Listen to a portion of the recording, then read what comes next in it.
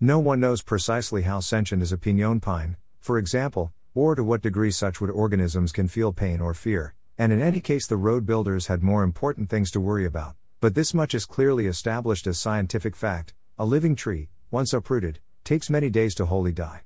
Tilda Edward Abbey. Man, modern man, is stuck in the delusion that he or she / they are the only truly sentient beings living on this blue rock hurtling through space. It is partly the curse of our modern cage living arrangement distancing us from non-human life forms except for the parched plants gathering dust on a shady shelf or the domesticated critter we imprison for our pleasure.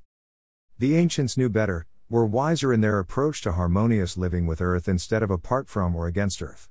There still exist pockets of enlightened humans who know the animal, plant, and rock people are all sentient. They have the ability to understand the love poetry spoken by coyote to feminine moon, the sonnets whispered by piñón pine when wind shakes the gnarled branches reaching for sun. The moderns ridicule them as living in history, pre-intelligence before humans emerged from the evolutionary sieve as rational beings. Where is rationality when we poison the rain feeding the lakes and streams giving us water, extinguish life forms at an increasingly alarming rate with our greed but can't see we swim in the same babbling stream as bear, juniper, and granite? They are oblivious to the web interconnecting all life perhaps because we are the spider at the center viewing all as prey, devouring all to satiate our endless cravings until we are too fat to move and too dumb to see the destruction affects us as well. Once food is extinct, what next?